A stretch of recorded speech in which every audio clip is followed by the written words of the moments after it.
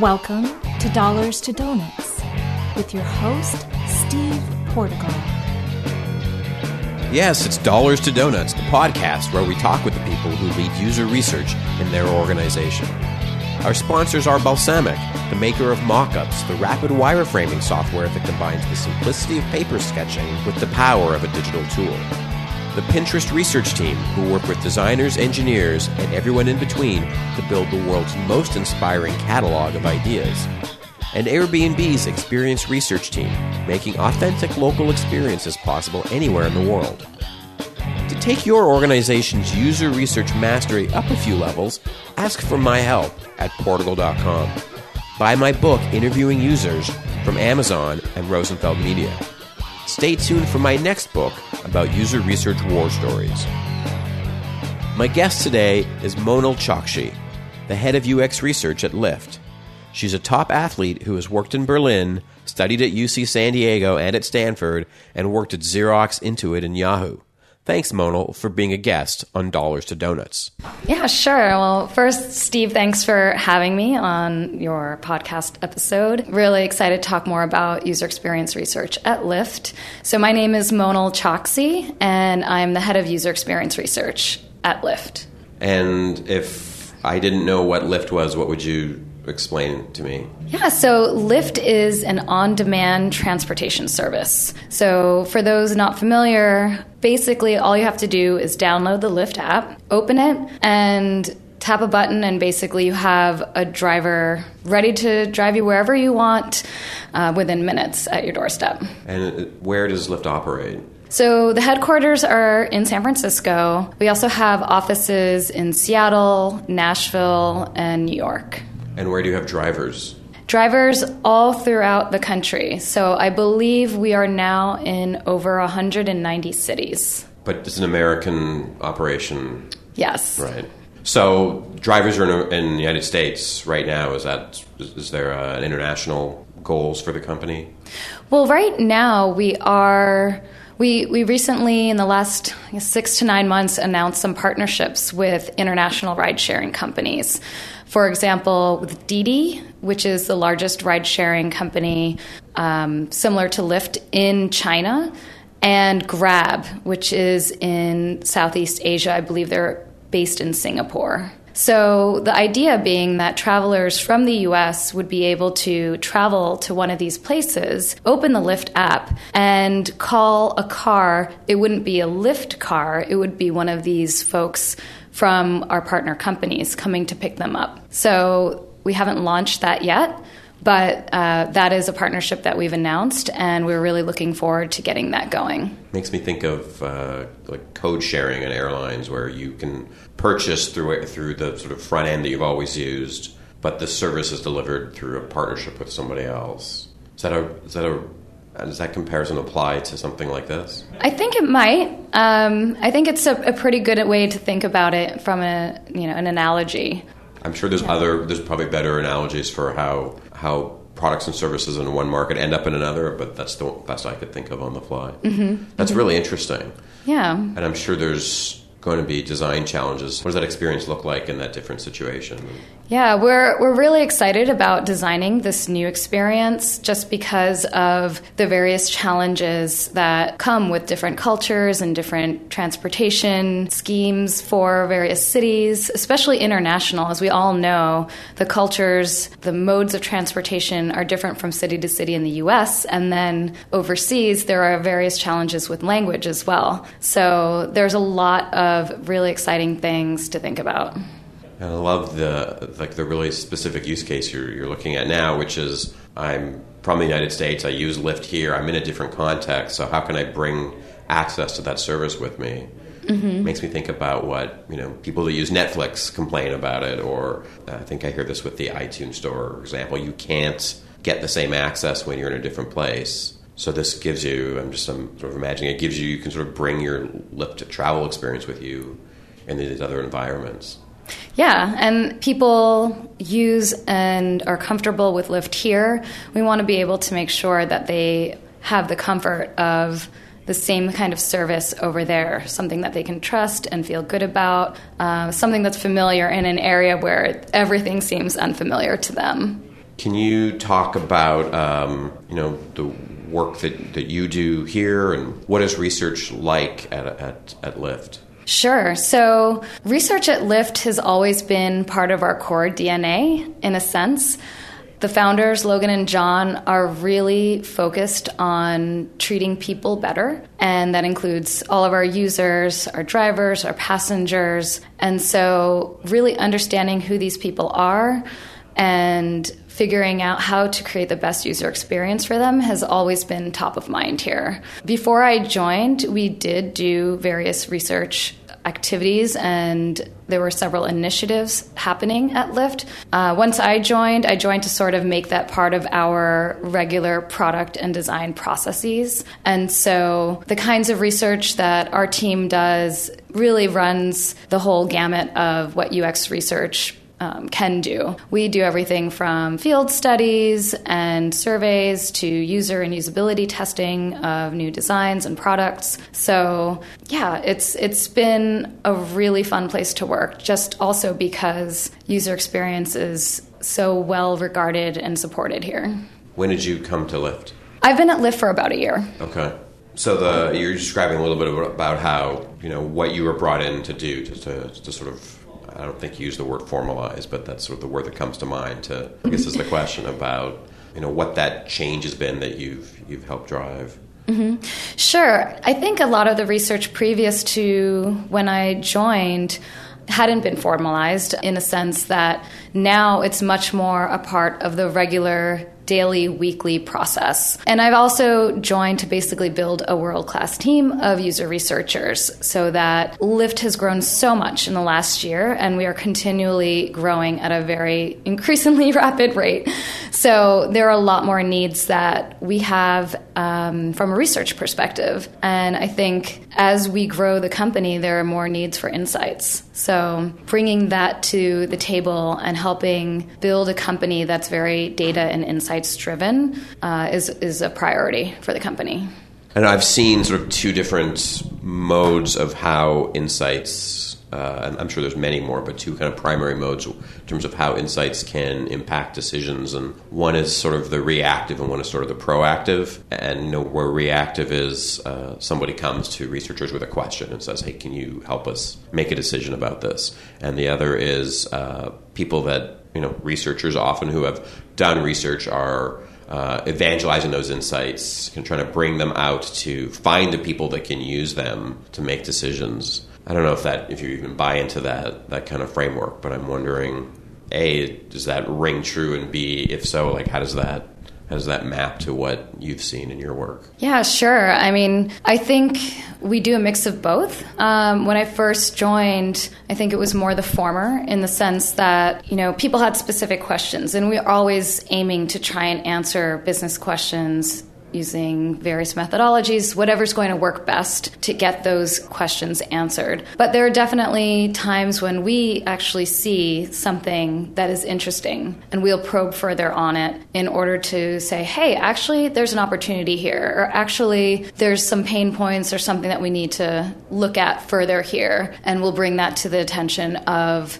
stakeholders in the company for further investigation. So it sounds like part of that evolution, the growing of the company and the growing of the role of what you and your team are doing is, developing the ability and developing the context to have those conversations. Yes, we can answer the questions you're asking, and hey, everybody else, here's things that we're already doing or can do to support you. Mm-hmm, definitely. So maybe that's just what I sort of asked inarticulately a moment ago. Maybe that is the vector of a growing research practice, is that you shift from reactive to more kind of reaching out.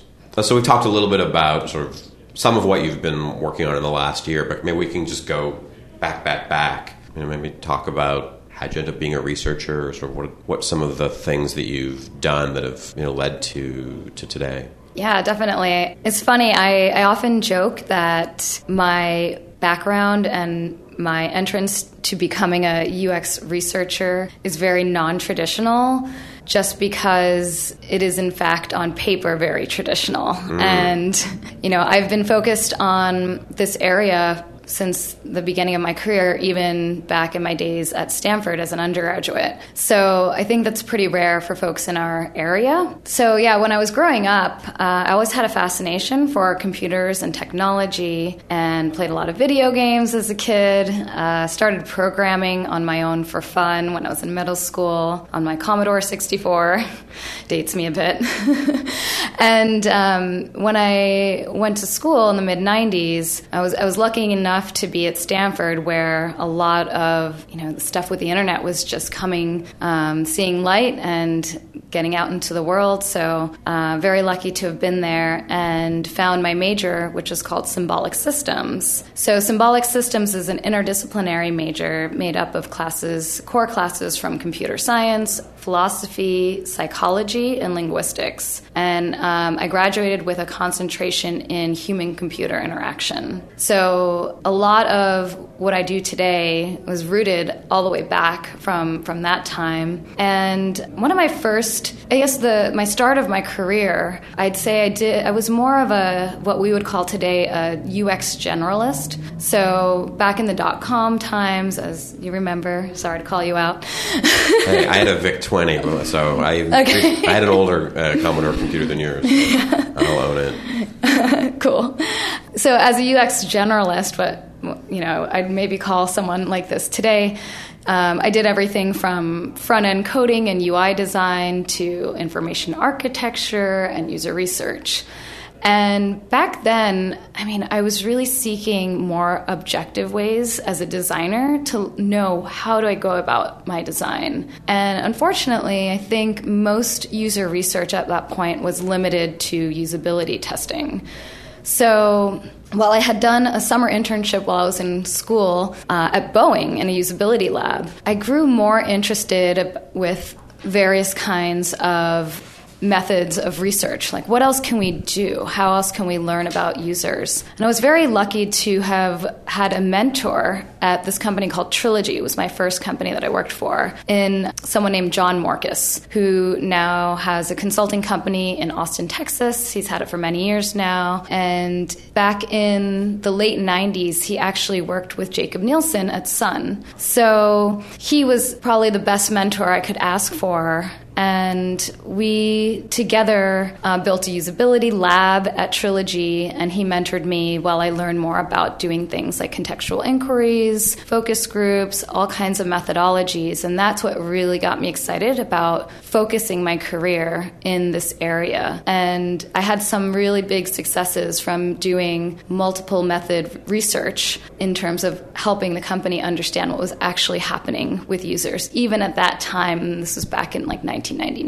So I saw the power and the value of what user research could provide. From there on out, it got a little more challenging as the fall of the .com era occurred. And at that time, user experience research, or usability, they called it, UX was sort of coming to bear around that time, the term.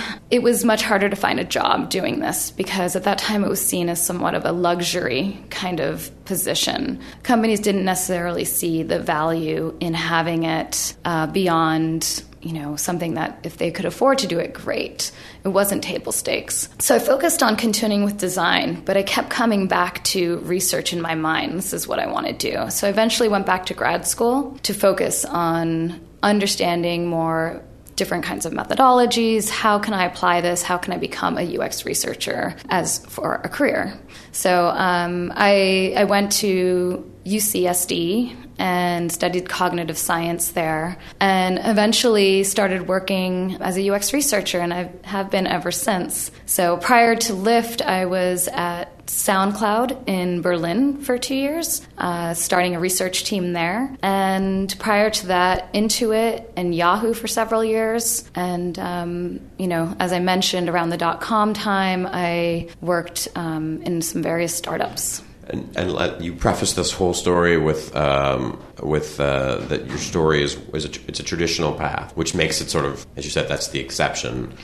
Exactly. But so I sort of was listening as you were talking to think, well, what is the traditional path? So I don't know. I'll just throw it as a question. What about your story and the path you've gone through, what makes it traditional? Traditional on paper. Yes, I'm sure. Yes, that's the important disclaimer. Right. Well, it's because I actually, back in 1994, I took a class at Stanford called Introduction to Human-Computer Interaction with Terry Winograd, where we were actually designing and looking at user interfaces for software. So this, to me, is something that most people, maybe going back that far, didn't necessarily look at that time. And even when I talk to folks today, 20 plus years later, folks are still like, wow, what you do is really cool. And I say, yeah, I know.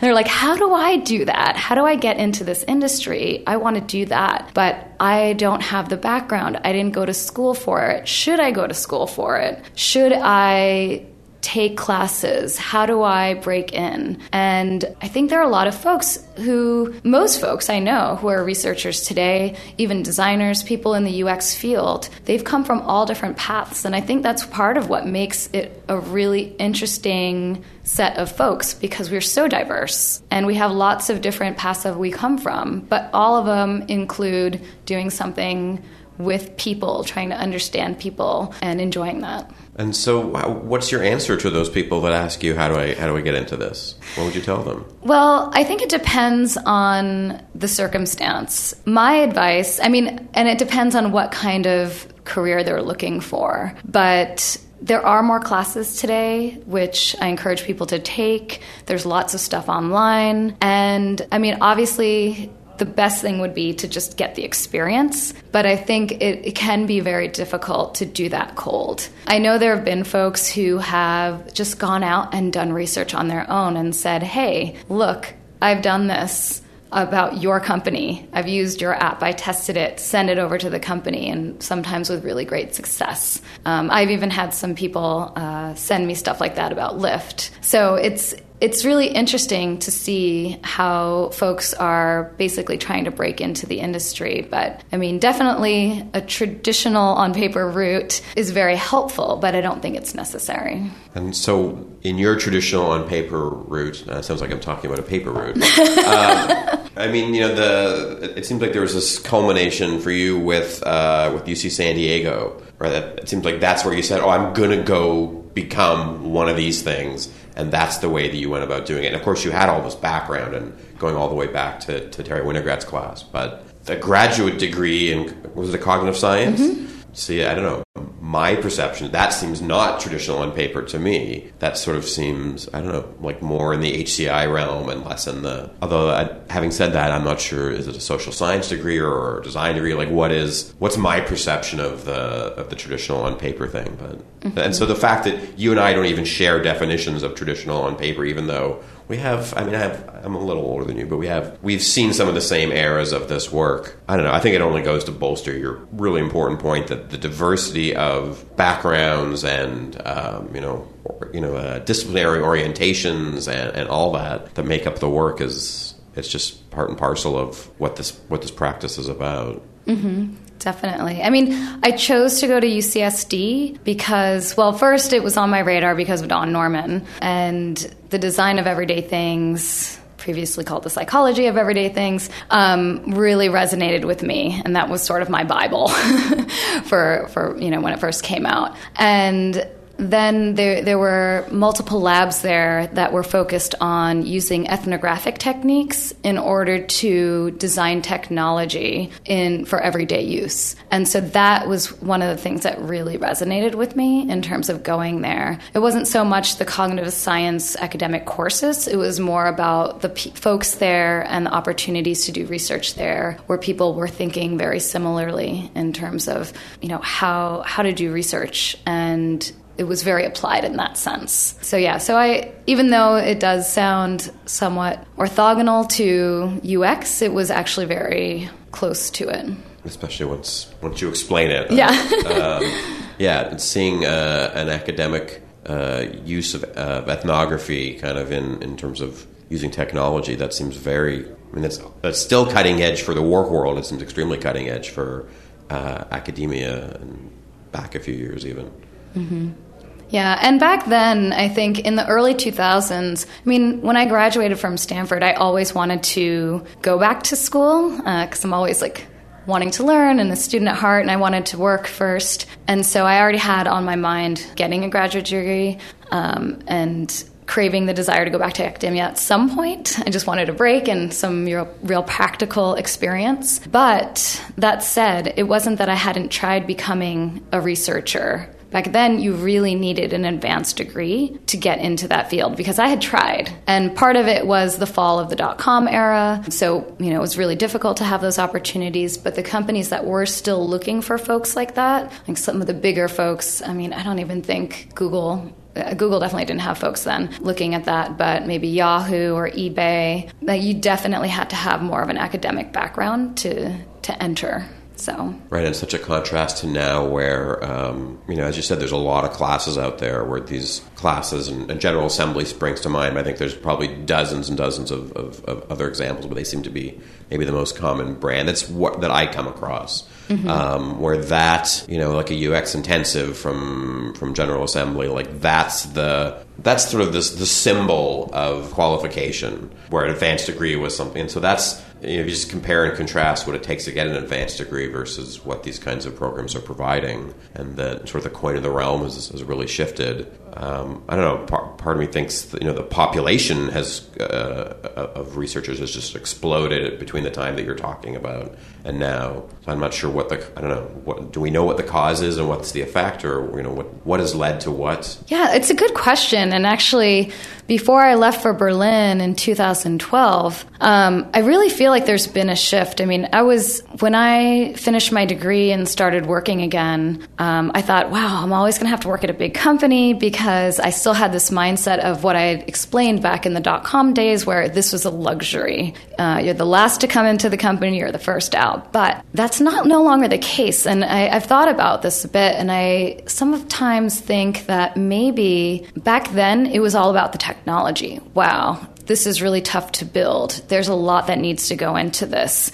Just getting that done was a really big accomplishment. And I think now, not to say that building code is easy or writing code, but building an app, it doesn't have to be that difficult. And so it's become really important in the marketplace to have a great experience. It's not just about having the functionality now, it's the form as well. It's a lot of times a differentiator as to why people choose your product versus another. And I think that's part of the reason why people are jumping on the bandwagon of, oh yeah, actually, this is really impactful. We can learn how to get our product to be successful in the marketplace.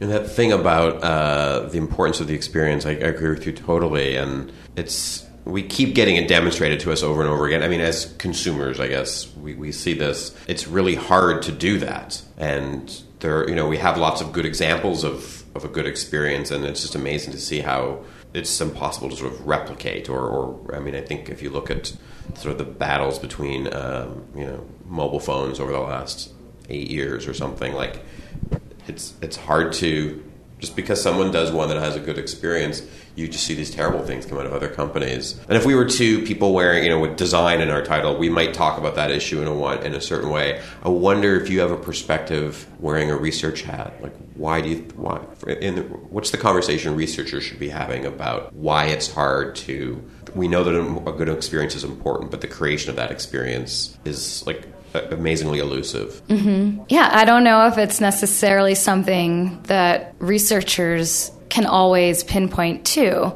I think a culmination of factors have to come together, various things, and some of them are just very emotive, and users can't describe them. Researchers might be able to observe it happening, but I think it takes a really good researcher to be able to dig in and understand all those things that are happening in this person's subconscious, so to speak. Yeah, that makes me think of a comment you made early on where you used the phrase world-class research team. Can you define what that is? Well, I'll tell you a little bit about what I look for in a researcher. So there's 3 main traits that I've sort of boiled down to what I think are most important for user researchers to have. First, people need to be empathetic, so have user empathy. And part of that is being a really good listener. So being a good listener, being a very observant person, also being personable and approachable. Because anytime you're with a user, someone that you want to learn from and about, they need to feel comfortable in your presence. And along with the user empathy piece, in the definition of being empathetic, is you need to be able to look at things from that person's perspective. So if someone's overly judgmental, that's going to detract from their ability to be a researcher, just because you have to be able to consider their point of view. The second thing is analytical thinking. So obvious, strong one. One of the things that I think can be the most impactful for the quality of research is being able not just to collect all the data, which you might use the empathy skills to do in a sense, but to then take those insights, take the data and the findings and turn them into insights and actionable recommendations that will drive good results for the business and for our product design. So there's a lot of other areas also where analytical thinking can come into play, but I think that's what's unique to this field and this profession. And lastly, this one is probably overlooked by many, but I would say having really great project management skills and being organized. Because oftentimes as researchers, we are managing so much when it comes to participants, sessions, multiple projects, and you have to be organized and keep all of your data very organized. It's just part of the territory in terms of having those skills to manage all of that. And oftentimes manage the teams and stakeholders that come along with that so that you can ensure that people are there to observe, to participate. There's some administrative work going on here, but a lot of it your success as a researcher revolves around you being able to stay on top of it and be very detail-oriented. So those are things you look for, right? How do people exhibit those characteristics in a way that you can assess? Mm-hmm.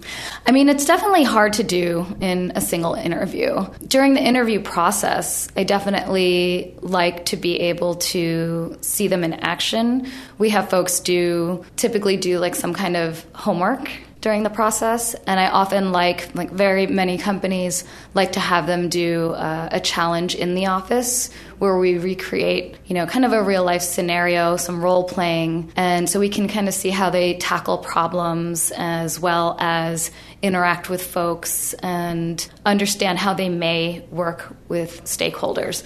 I mean, teamwork, all these other things are also very important, but the 3 that I pointed out were specific to, I think, user experience researchers that are not necessarily applicable to other fields for specific reasons. And I like that your 3 kind of span a research project, for lack of a better noun. I mean, you're not looking at people's data gathering abilities, or not just that, but what do you do with the data, and then how do you help that result succeed in the environment in which you're working. Mm-hmm. So sort of managing the logistics of your stakeholders and their participation and kind of their engagement and so on. So I know I like your list quite a bit. Thank you. I mean, I think those 3 things make sense, but is there anything controversial there, anything missing, or where you would dispute how other people approach this? I mean, there's definitely a lot missing from the list. I think these are just 3 things I keep in mind, but of course there's plenty of other traits that are important. As I mentioned, teamwork, being a fast learner, being adaptable to change, so many things that we probably look for on a holistic level. Mm-hmm. If you want somebody on your team, you want to like them.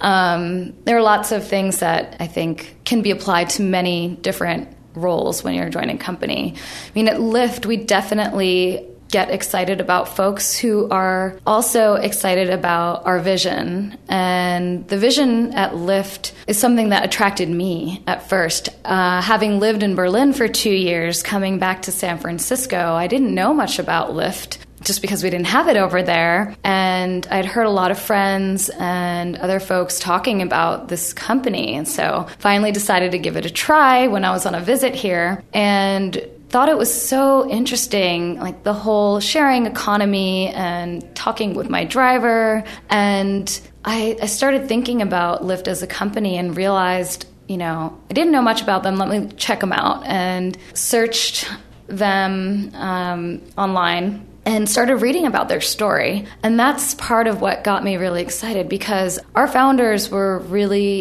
interested. They weren't just interested in building a better taxi. They were really interested in kind of a long-term, big picture vision of creating better communities and reconnecting people through transportation. The long-term vision is redesigning cities. It's really cool. I mean, this is such a hot space right now, and we're working on so many exciting projects as a company. One of the things I love is that we're constantly executing. We're getting things out the door. There's always something big happening, but the vision is always what keeps us focused on what it is we're trying to do. And that vision is something that I really can get behind, because it makes my job feel a lot more meaningful. I mean, I think as UX researchers, having empathy is something that we just innately have within us, and we desire helping others. And so when you look at the meta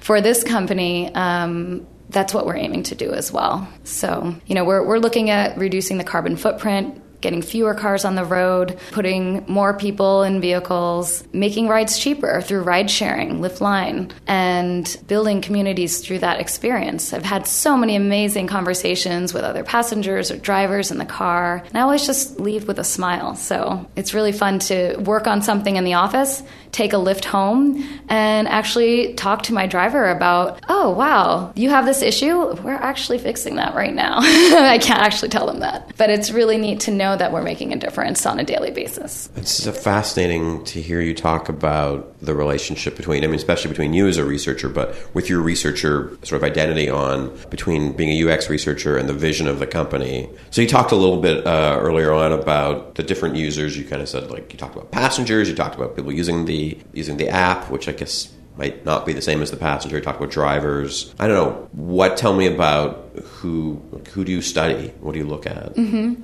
Well, as you said, definitely passengers, people who are looking to get a ride, who are using Lyft to take rides, and then the drivers who give rides. So currently, the Lyft app that we have today, the single app, serves both of those types of folks. And for most people probably don't ever see the driver's side. But once you apply to be a driver, are approved as a driver, there's a whole other world on the other side of the app. So we look at both those users. And more recently, we announced in the beginning of this year a partnership with a company called National MedTrans Network. So their users are a whole new set of users for us to investigate and learn about. I can tell you a little bit of a story about them. National MedTrans Network is a company in New York. They work with insurance companies like Medicare, Medicaid, whose patients are these elderly folks who basically need routine medical rides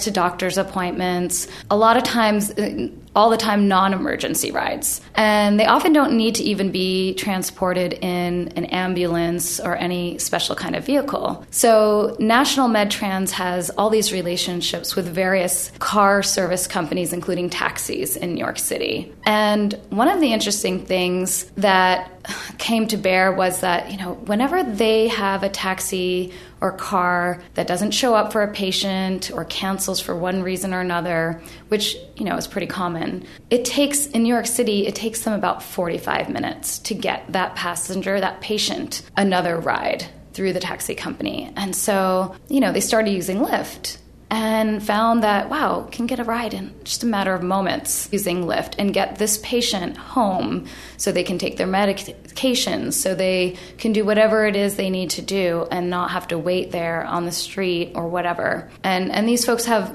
a lot of times more special needs than some of our normal types of passengers. So the great thing about this is that in terms of building this new product, research was highly involved. And so I went over to see National MedTrans, brought a designer with me. And as anyone who's done contextual inquiries know, there's so much more to learn when you're in that environment and learning who the users are, what their daily tasks and processes are, and the entire environment. I mean, this company, where we visited them, was like people in cubes functioning as a call center. They're scheduling rides. They're working with taxi companies. They're talking to patients, caretakers, people who are managing transportation needs for these patients. And it was really, really insightful for us to be there and use the insights there to figure out how to build the best possible product for these users. It's something totally different than what we have in terms of our native app offerings today.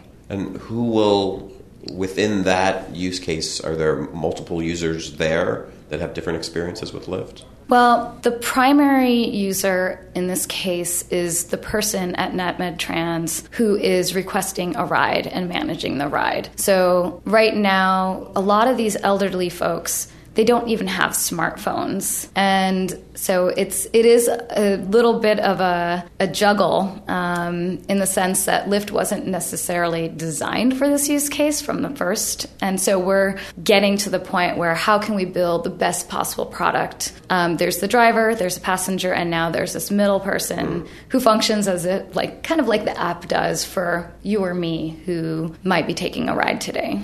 It just speaks to a really, really in capital letters for me, big idea. You know, a lot of the technologies that we see are apps, and there's interesting, let's just call them sort of democracy or democratic access, I guess. There's probably a better word for this, but if you don't have the income or the technology sort of know-how to use those things, you're shut out of a whole bunch of ways to participate. And what excites me about what you're talking about is, and it's a fascinating research question then, is, how do we make non-mobile device users Lyft users? Mm-hmm. Or, those principles can apply to anybody, but you guys are digging into that. It's really fascinating. Yeah, it is actually really fascinating. And just being there and thinking through these whole, this set of issues and this problem, it really brought me back to my roots where this feels like a true user experience problem to solve. Lots of different players, various tasks and processes. How do we make this work?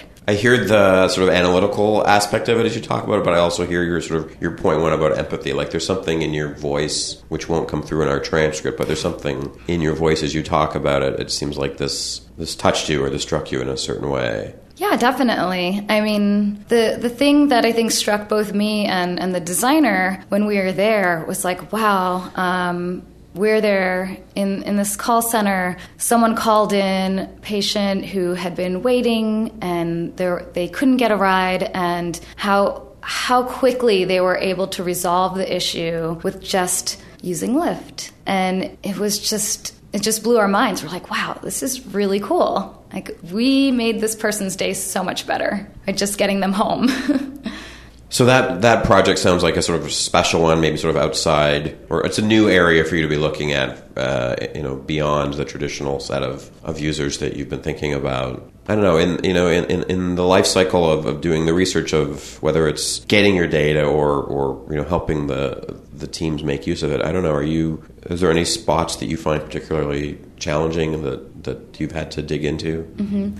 Well, another thing that actually drew me to Lyft was the fact that I think there are a lot of really interesting research challenges with our product. We're really on the cutting edge with regard to mobile devices, being completely mobile, having to try and do research in a very constrained environment, which is a car. And I think that there are a lot of methodological challenges that come with that. So, for example, if you think about it, the best research comes from real life situations. You want to be able to observe, from like qualitative user research, you want to observe what's happening in the real world or simulate it as closely as possible. And if you want to find out what's happening in ride experience, if you're in the car, you're already biasing what's happening there, because you need to announce yourself as the researcher. Everyone knows you're from Lyft. People are going to be a little bit more cautious about how they act. So let's say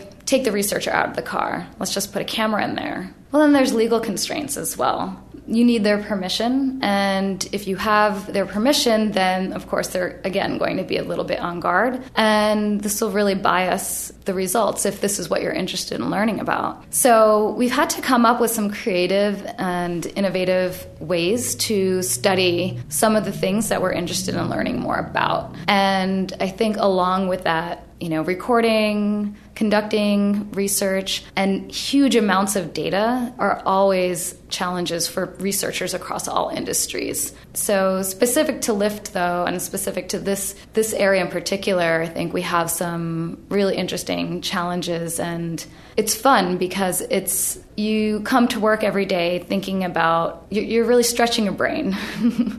And you feel really good when you come up with something new and get to be creative in those senses.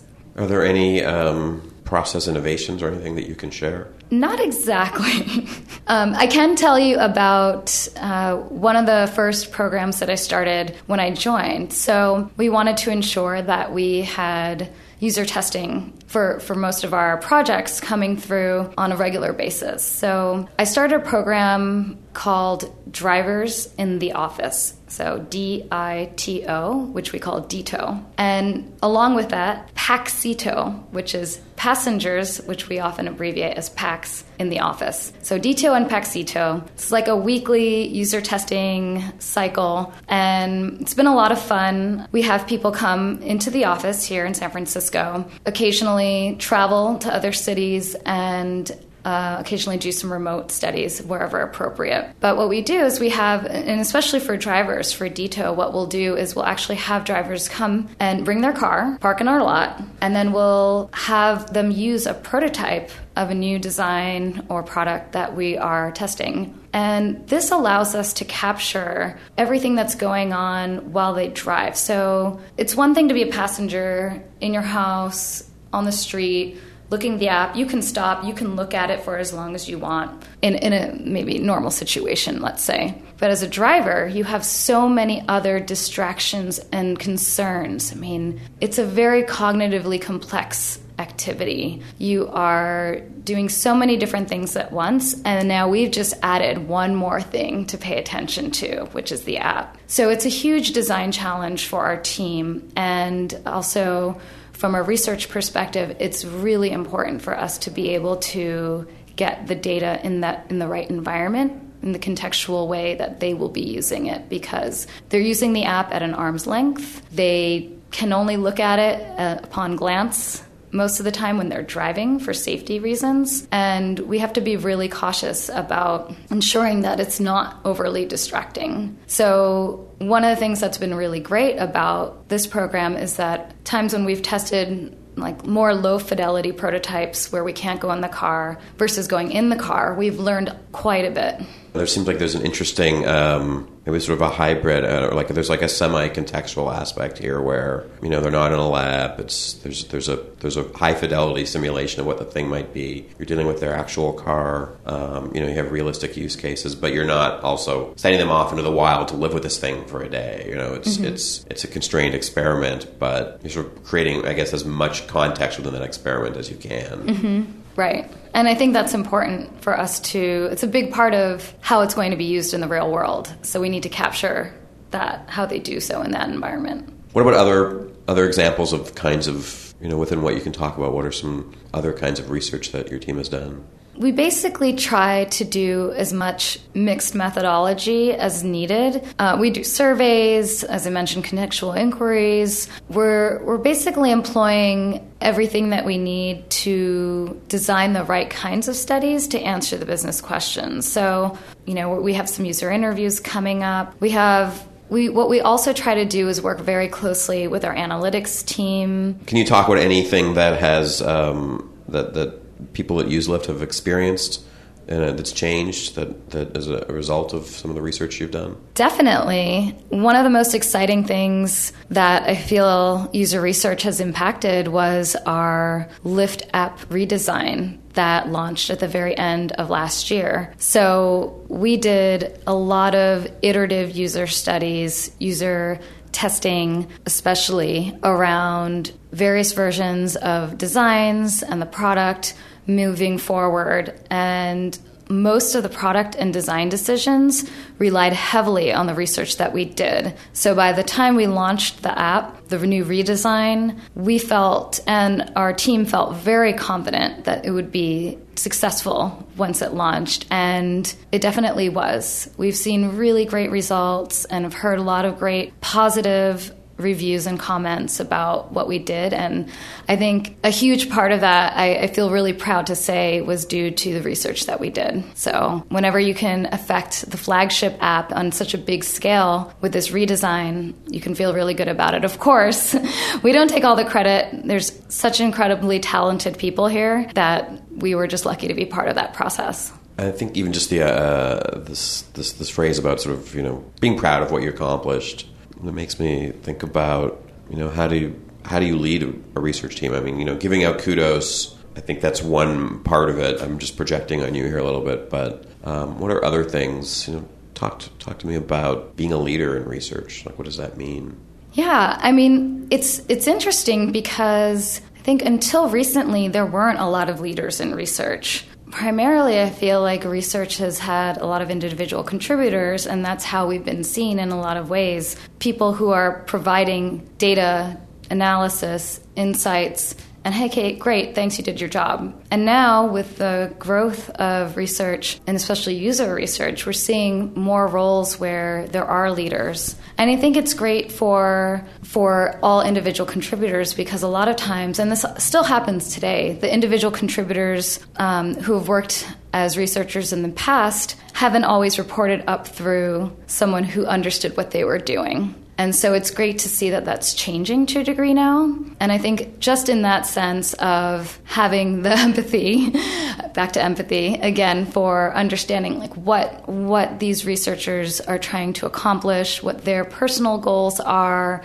I think a lot of what researchers in general, I'm just thinking back through my career as well, have felt is, we really want to make a difference. We really want to have influence on the product or the design. We did this great research. We want to make sure that it gets in there. And this hasn't always been the case for me in past companies. And one of the great things here at Lyft is that what we produce has been so highly utilized, probably more than any other company I've worked at. So coming back to your question in terms of leading, I think ensuring that the work that we do does get implemented or is seen as respectable, credible, and that people understand what we do and how we do it, and bring them along for the ride too. It brings us to a point where within the organization you're seen as, oh wow, like they do really great work and they're going to affect really positive change for us. So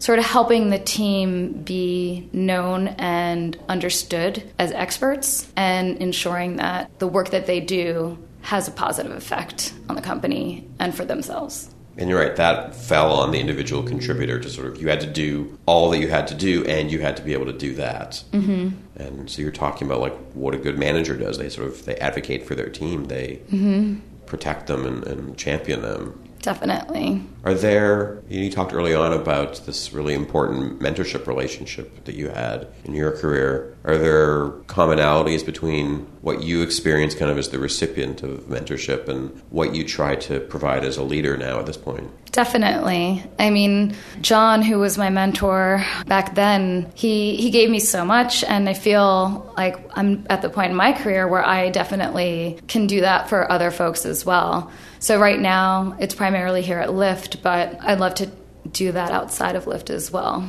And how do we define mentorship? We talk about leadership, but what's the difference between mentorship and leadership? Yeah, I think mentorship is a little bit more focused on, well, in my mind, helping folks develop new skills as well. Leadership doesn't necessarily have to do that. I think leadership can do that. I mean, if there was a Venn diagram, they're probably overlapping in the circles.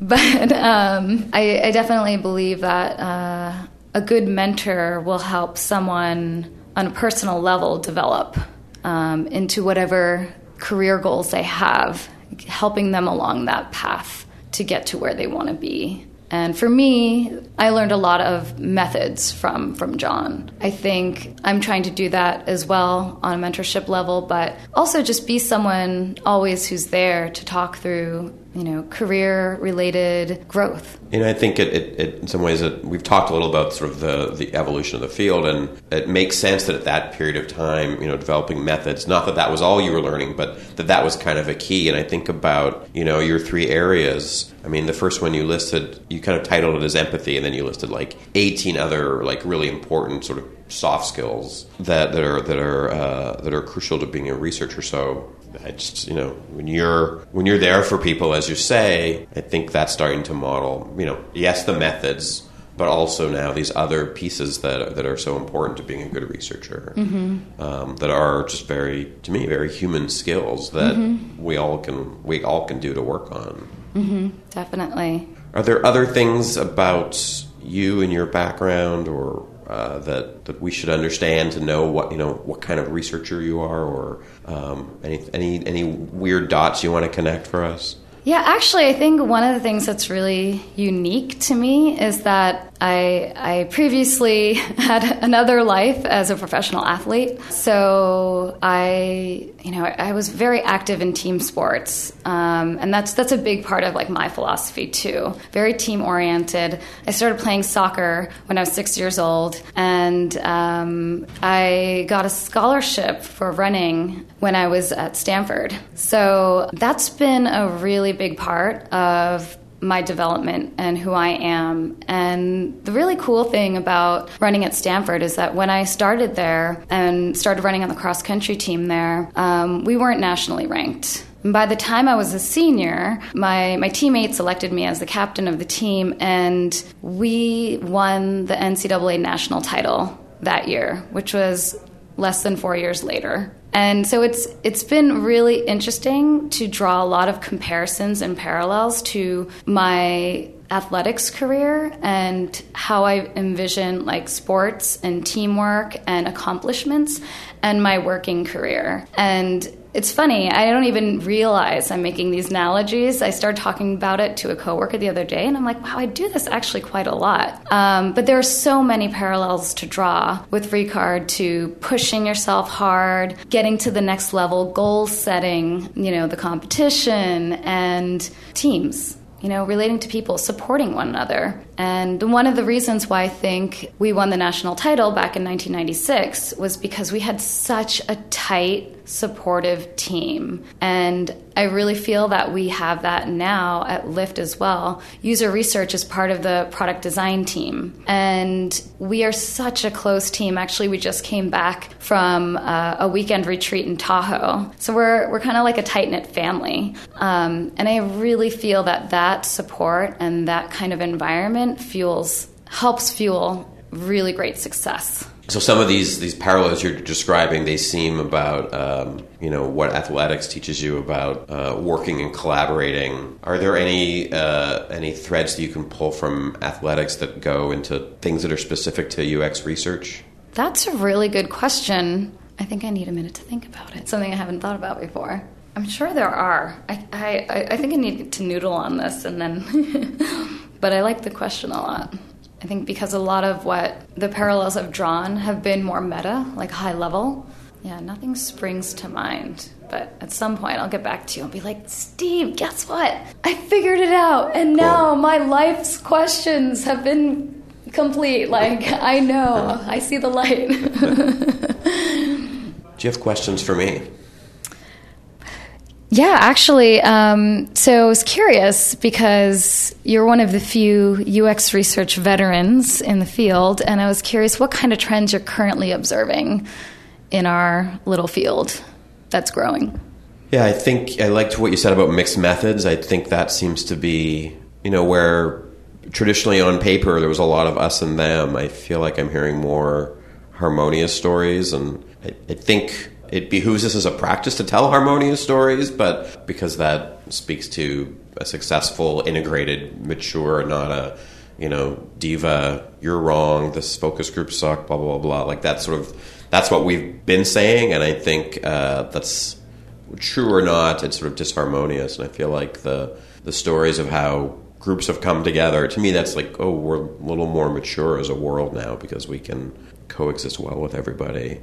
And, the quant things used to be, cats and dogs. But as you said, you guys integrate well. I've heard that from lots of groups that I've talked to, and I've seen that, clients I work with start to say like, oh yeah, we have this group, and we can kind of pull lots of, so that's mixed methods. That's also, I don't know, sort of mixed disciplines, I guess.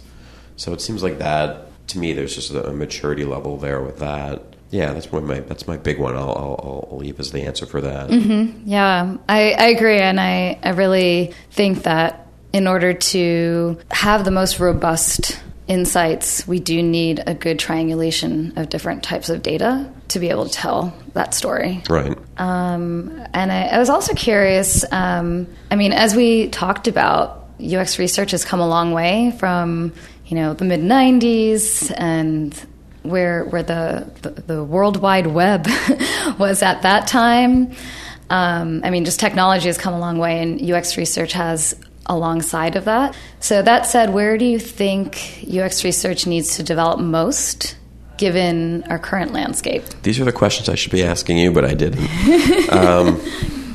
The tables have turned. Yes. Yeah, what's the sort of opportunity? And this came up as a topic in an earlier episode of this podcast series, where I don't know that we answered it, but we talked about this idea of research sort of evolving to the point where it disappears. That research right now, there are leaders that are trying to develop it in a business, and you've talked about the successful collaborations and so on. Is this a thing? Is this an activity or is this a discipline? And I hear so much about teams trying to. One way to deal with the overwhelming demand of research is that research leaders are empowering teams to go do their own research, and so then they have to deal with this question of, well, what do we do as the researchers versus what do we kind of let everyone do? That's the consequence of the evolution of research. And we've been saying, as part of that evolution, like, everyone should be doing it, everyone can do it, right? There's books that teach people how to do research. Like, that's a change. And so I think in the early days we struggled with, do we let go of this or do we hold on to it?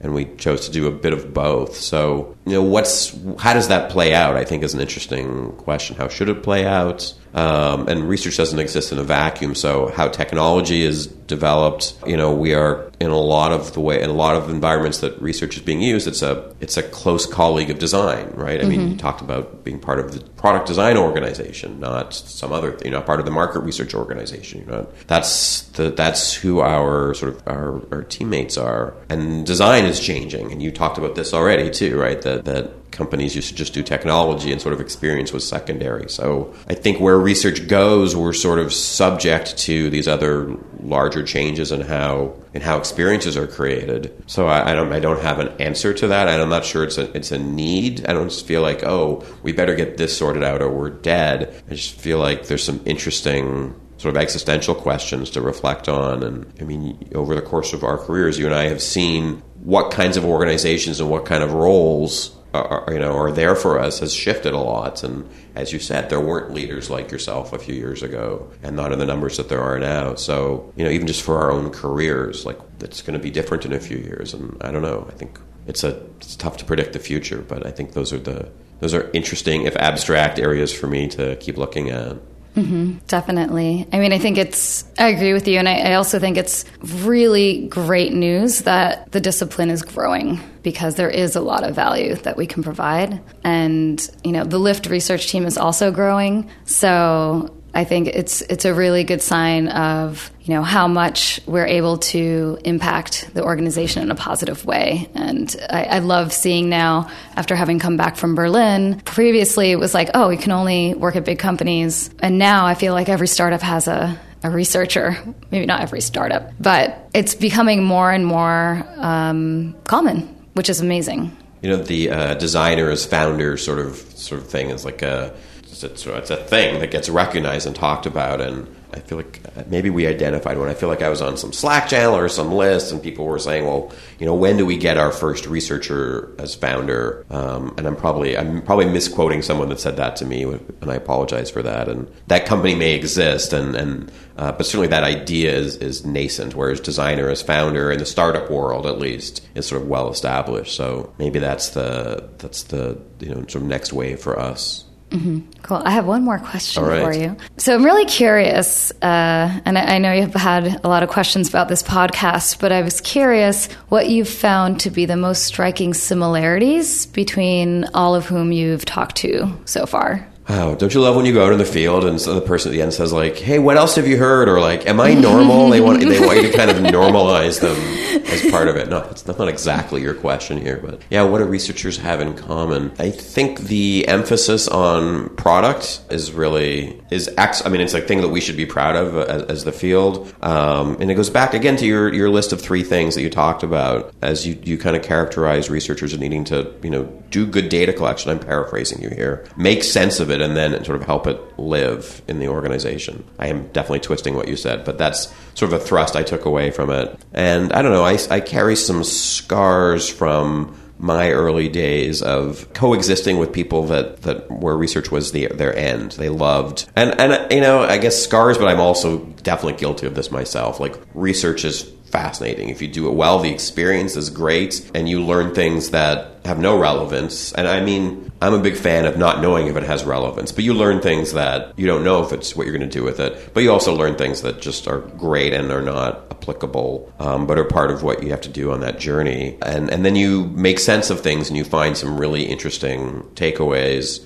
Or things that are potential takeaways that aren't necessarily usable by the company. Mm-hmm. And then you of course, then you find, here's the things that we learned and here's what we need to do about it, and here's all. But all the way along, there's a lot of fascination, right? Like, it's super engaging and just, to me, very creative. And I don't know, I can be seduced at many points along the way. I mean, I don't know, I think I'm good at making sure I get to that end point, but there's a lot of seduction along the way with just stuff that is super inspiring, super thought-provoking, that you kind of dig into and start synthesizing and organizing. And so the scars are around, maybe sort of early days in the field, or my early days, where that's where people kind of dwelled. And someone had to come along and kind of pull them and say, like, okay, you can't deliver that. You have to show actionability. Like, that sort of discussion was needed.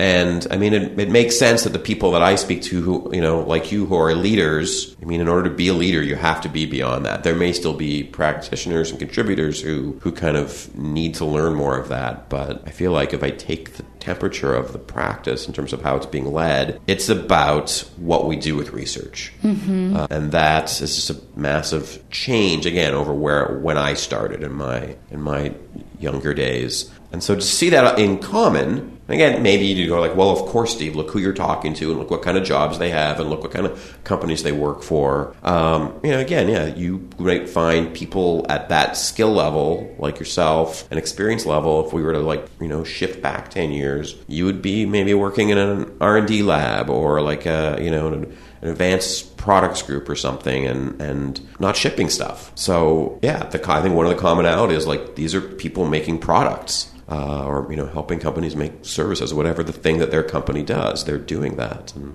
obviously I think that's really, really good. Mm-hmm. Yeah, one of the things that struck me about what you're saying is that fascination, and I think as researchers, a lot of what we love is having that curiosity, and it's so fulfilling just to do the hands-on work. My role is managerial, but I'm always still, I do some hands-on individual contributor work as well. But I just love doing it, right? That's what makes us passionate about research. We love doing it. But I think in a business, one of the dangers is getting too far into that fascination, but then not taking that next step. And maybe that's where managerials or managers can help with making sure that the data and the analysis and then these insights and actionable recommendations happen and are affecting product. That we're not just doing the research and being fascinated for our own curiosity and fulfillment of that, but that we're actually making sure it's being put to good use. Yes, I think that's really important, and it reminds me of just a period in my own career where I was managing my own team in my consultancy, and I think like we had always had many different projects going on for different clients. And I want to say maybe for a period of 18 months, which is a long time in sort of consulting years, right? I didn't go in the field at all. I was doing what you're talking about, right? Sort of, managing the problem, helping with the synthesis, kind of trying to tie everything back, sort of a creative lead. And it was really cool to sort of, you remove one part of the puzzle and the other parts, the other things kind of rise in prominence. So it was really interesting for me to step out of certain tasks and step into other tasks in a larger way. And I actually remember the first time that I worked out that like, I was going to go and do some of these interviews, and I almost had a panic attack. Like it had just been so long. And I was not on my own. I just remember like kind of coming up to the door of somebody's house and just about freaking out. And, the way I work now, I do more of everything, but having had that experience of sort of again playing just part of the role was really, really interesting. And so it's good to hear that it sounds like you're in the right spot. You still have your hands in things, but you can lead and kind of manage in that spot. Yeah. All right. Well, that's maybe everything we have time for to talk about today. But this is really interesting. It's one of these conversations where now I'm curious about a million other things. So I'll have my imaginary next 90-minute conversation with you. But yeah, thank you very much. You really shared a lot today. Thank you, Steve. This was a lot of fun, and I really enjoyed it. That's it for the second season of Dollars to Donuts. We'll be on hiatus, but hope to be back again soon. Thanks to our sponsors, Airbnb's experienced research team, making authentic local experiences possible anywhere in the world. Balsamiq, the maker of Mockups, the rapid wireframing software that combines the simplicity of paper sketching with the power of a digital tool. And the Pinterest research team, who work with designers, engineers, and everyone in between to build the world's most inspiring catalog of ideas. Our theme music was written and performed by Bruce Todd. You can find the links for this episode, read the transcript, check out all the other episodes, and subscribe at portugal.com/podcast. And don't forget to buy Interviewing Users from Amazon or from Rosenfeld Media. And get in touch with me at portugal.com, and let's start exploring how we can work together.